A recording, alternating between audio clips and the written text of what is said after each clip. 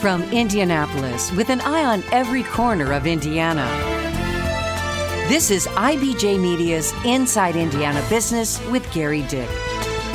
Presented by Ice Miller and Indiana University.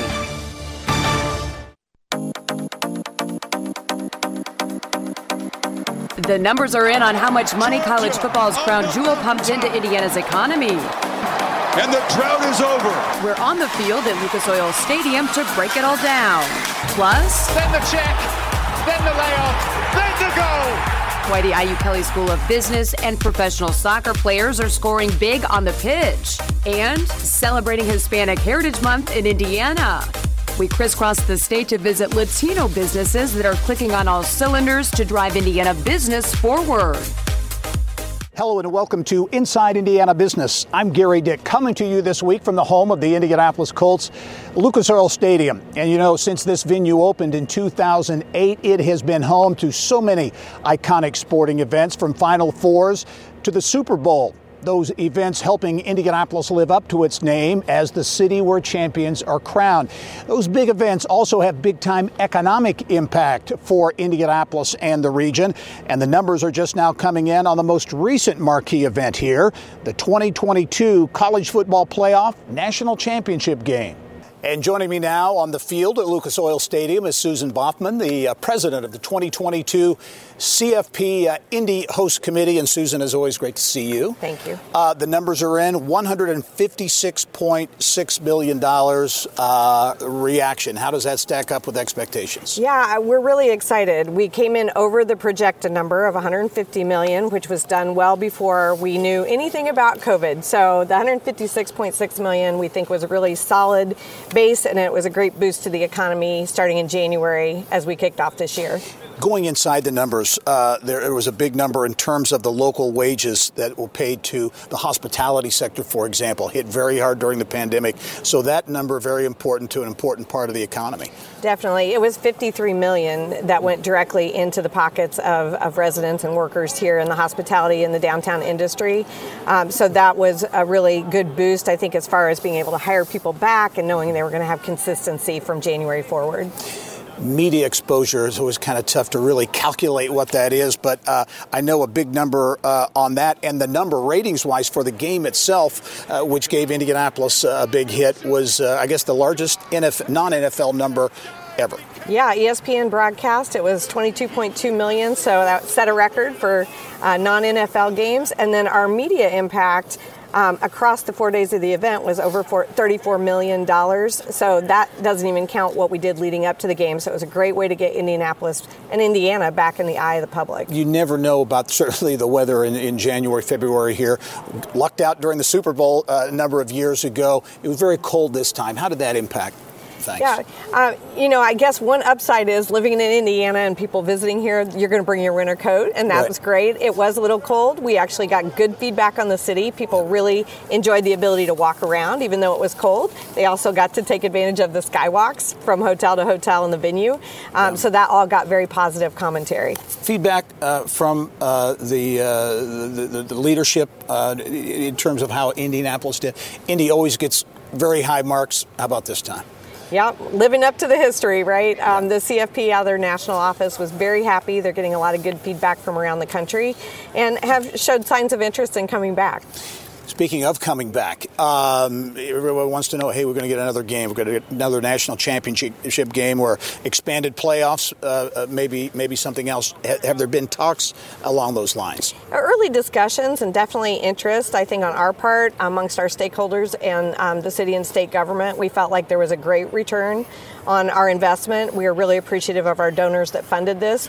And so I think we would keep a steady eye on what opportunities are going to come up here in the future. You mentioned the economic impact, which is so important for these events. This event occurring at the beginning of the year, the beginning of 2022, that kind of set the stage coming out of the pandemic for other events and conventions and things in Indianapolis as well. Yeah, I think thanks to great leadership from Andy Mallon and the CIB working with health and safety procedures, we were able to conduct the event, have it fully ticketed, and have all the full attendance, which really gave confidence, I think, for other events to come in and feel that they could do the same thing. And we're certainly grateful to see that resurgence of people downtown working, playing, having fun, coming to these events. Another byproduct of events like this are these legacy projects, and I know teachers and teaching a big part of that, and that is continuing well beyond the game. Yes, that was a goal we set, to try to not only take care of teachers during the 2 or 3 years leading up to, but to continue on after the game. And I'm pleased that we're able to do that. We have a partnership with the Department of Ed through the state, through Teach Indy, working on placement of minority teachers, and also continuing to renovate middle school media centers. Susan Boffman, the head of the Indy, the CFP host committee here in Indianapolis for that big game with big numbers it generated. Susan, it's always great to see you. Thank you so much. All right. Well, the CFP National Championship game, just one of many events in Indianapolis, committed to Indianapolis, and more in the pipeline. For details on that pipeline and more, let's go outside of Lucas Oil Stadium now and our Mary Rachel Redmond. Well, Gary, this truly is the house that Peyton built. Without him, we probably wouldn't have had this. Indianapolis on this Sunday, America's sports capital. Super Bowl 46. Or this. Indianapolis, now only 4 remain. Suggs for the win! Oh, yes! Oh, yes! And this. Welcome to downtown Indianapolis for the Big Ten Championship. So what's next? 2024 is going to be a big year. We start off with the NBA All-Star Game. Then we have the Olympic trials for swimming. We're going to build 2.5 pools inside Lucas Oil Stadium and have the largest indoor swimming crowd ever. And then we have Big Ten football, NCAA Final Four in 26. It's his first final. Oh, and by the way, Indy hosting the Olympic swim trials in 2024. Kind of a big deal. Now better on Nathan Adrian there. It's the only way that the team gets picked to go to Paris for the Olympics. So if you don't perform that night, you don't make the team. It's really going to be the mecca of swimming for 9 nights. 9 nights of primetime coverage. It's going to be 9 nights of Georgia Street parties, 9 nights of a fan fest. So there's going to be something for everybody. And from the pool to the pinnacle of every football player's dreams, With the first pick, could Indy be a potential candidate to host the NFL Draft? First of all, I think we're the perfect candidate for the draft. I mean, there is no better city to host an event in. But we have put in an interest for the NFL Draft. And the Dolphins moving down then back. The NFL Draft is obviously something we're watching. We've sent teams to Cleveland and watched the draft last year to kind of see and envision what that would look like in Indy so that we can put the best foot forward when our opportunity comes. From Gainbridge Fieldhouse to Lucas Oil Stadium, if you're a sports fan, a lot to get excited about over the next 2 years and beyond. Let's send it back to you on the field. All right, Mary Rachel, thank you. Well, coming up next, Purdue and a shift in strategy when it comes to educating the next generation of business leaders. Details on the university's new business school. And one of the key figures pushing economic development in central Indiana is taking on a new role in higher education. President Whitten said, if you're passionate about growing Indianapolis's economy and then the state's economy, there's no better way to do that than at IU. And she said, the states with the best public universities are the states with the best economies for attracting and retaining talent. And she was like, tell me where I'm wrong. Much more with former Indy Chambers CEO and soon-to-be VP of Community Relations at IU, Michael Huber, on the next edition of the Business and Beyond podcast. You can find it starting Monday at InsideIndianaBusiness.com. We're back now inside Lucas Oil Stadium. And on your last trip to Lucas Oil, you were not seeing things if you noticed something different about the scoreboards here. They are much bigger, like the size of a 2,000 square foot home bigger, all part of the Indianapolis Colts enhancing the game day experience at Lucas Oil Stadium. It's time now for Eye on Education.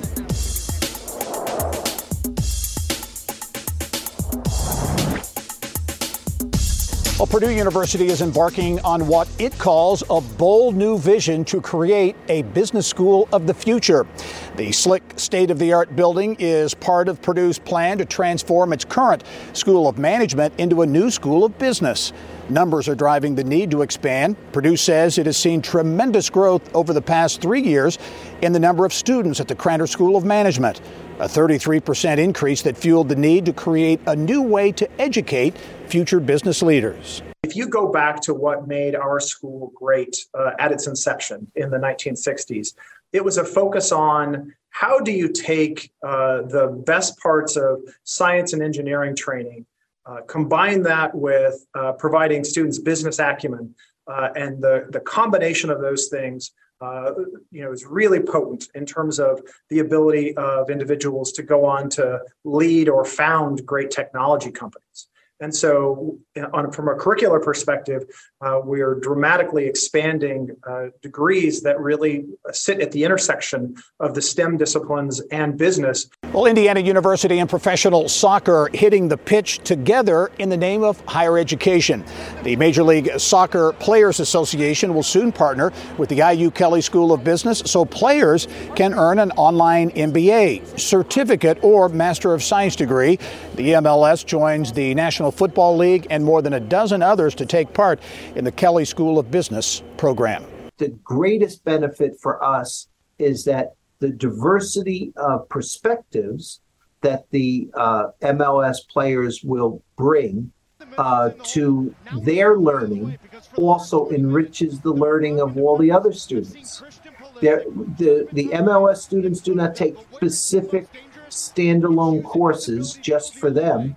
They'll be in, they might take a finance class with students from Raytheon and General Motors, Purdue School of Agriculture, all of our different partners, NFL, and they'll just all be there together. Indianapolis-based Project Lead the Way has a new leader. The national education nonprofit has appointed Dr. David Dimmitt, president and CEO. He succeeds Vince Bertram, who retired this spring.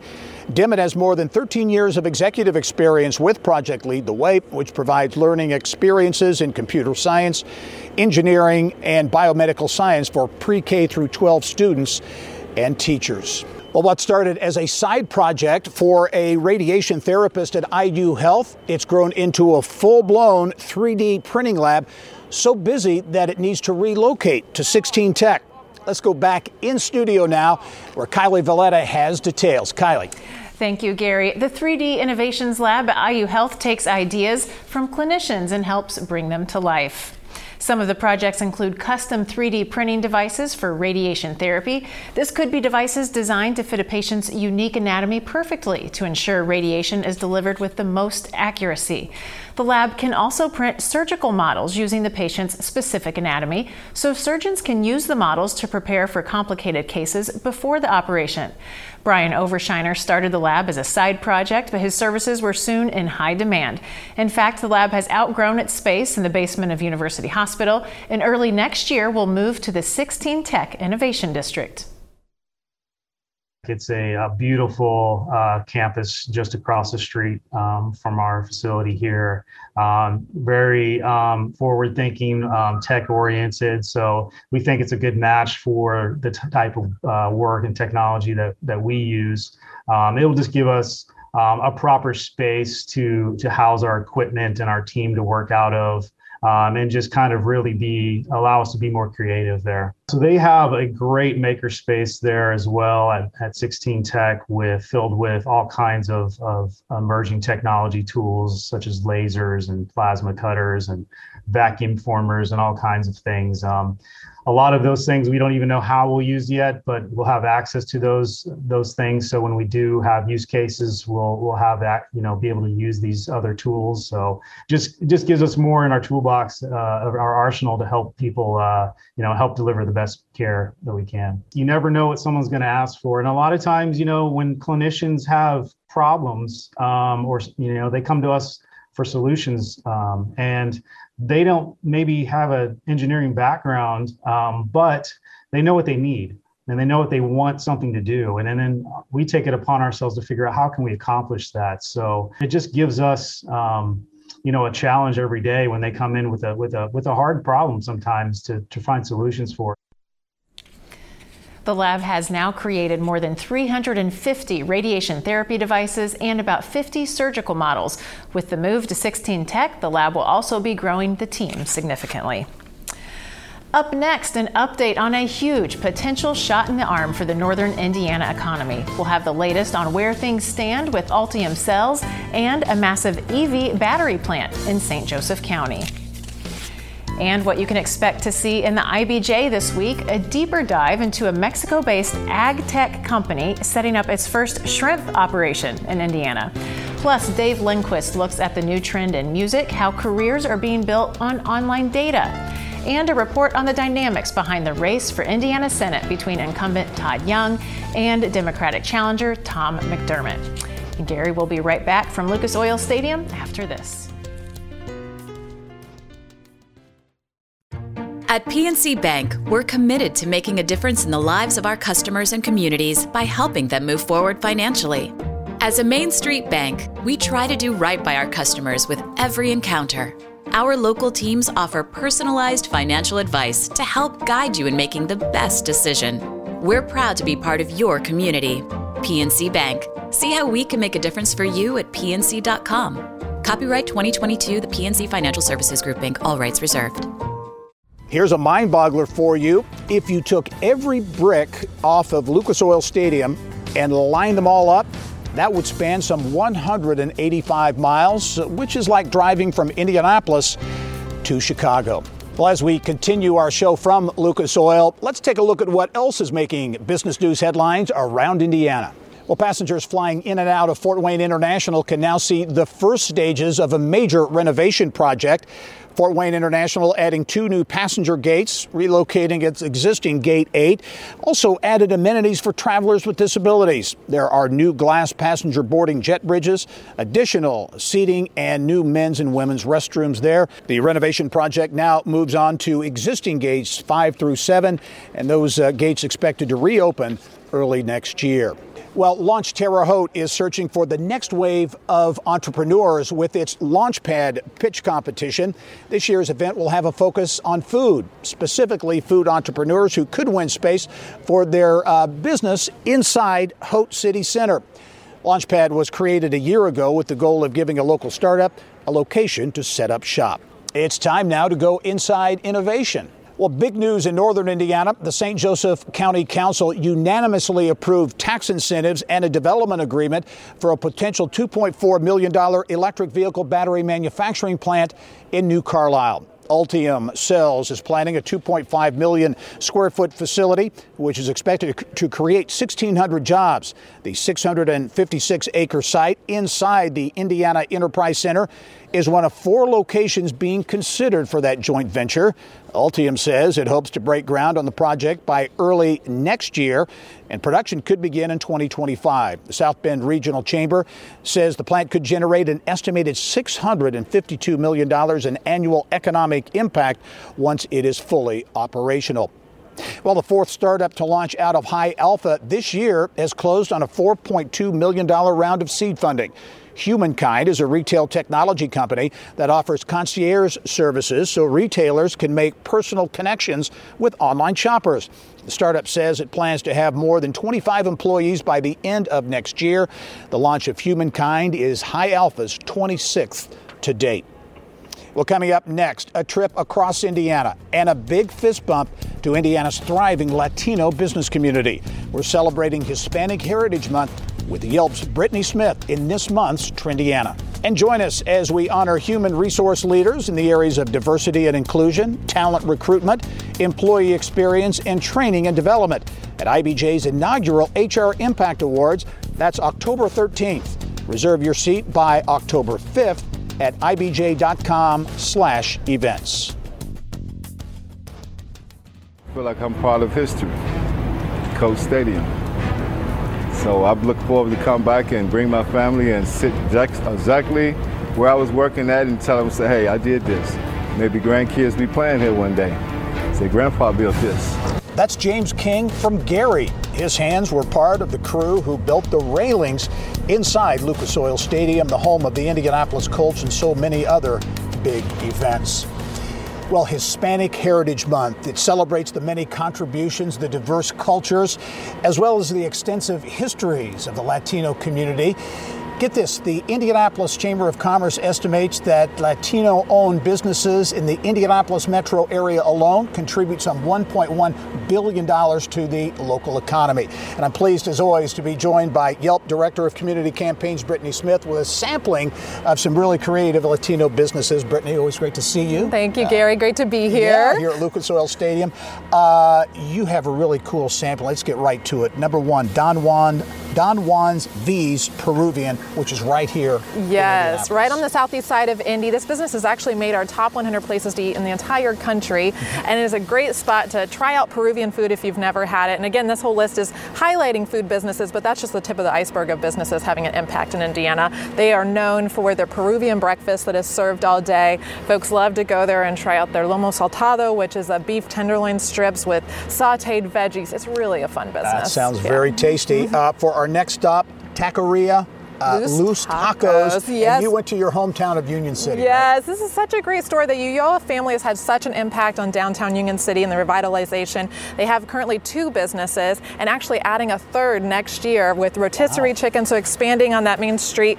They are known for their torta sandwiches as well as the super burritos, as well as hosting events in the community and getting folks out to learn more about the Latinx community. You always have a great statewide sampling, and this is another example going to Mishawaka for Caracas Bistro. Yeah, this is one of the highest rated places to eat in the Mishawaka South Bend area. They are known for their Venezuelan street food, so you got to think of beef empanadas, fried plantains, but they're also known if you got a sweet tooth. They've got these milkshakes that are over the top with donuts on top, sprinkles, really fun if you're wanting to try something new. All right, here's a tasty one. In fact, I think we have right in front of us, Mama Inez Mexican Bakery. Lafayette and Indianapolis. Yes, right? They've got 3 locations, and as you can see, they do a beautiful job with custom cakes, pastries, a lot of your Mexican baked treats that are classics, but they're also known for their tamales that are in the back of the shop, so you got to try those as well. And folks just love in the reviews the atmosphere. When you go in, you get a tray, you get your tongs, you go around and try different baked treats, and it's a really fun business. All right, our last stop, we go to Northeast Indiana, Kikianga Craft. Yeah, this is the first new hard cidery in Fort Wayne.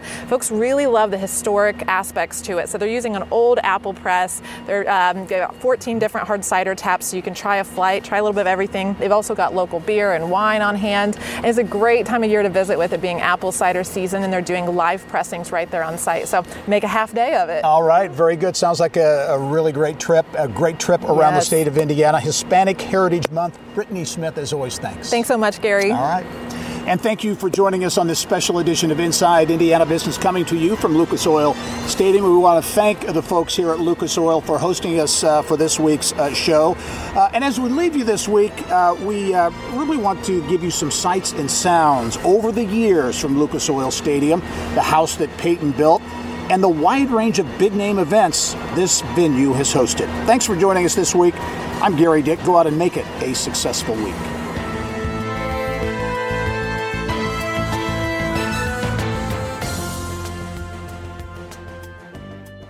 Thank you for listening to the Inside Indiana Business Television podcast. Remember, you can get the latest business news from every corner of the state at InsideIndianaBusiness.com. I'm Gary Dick. Go out and make it a successful week.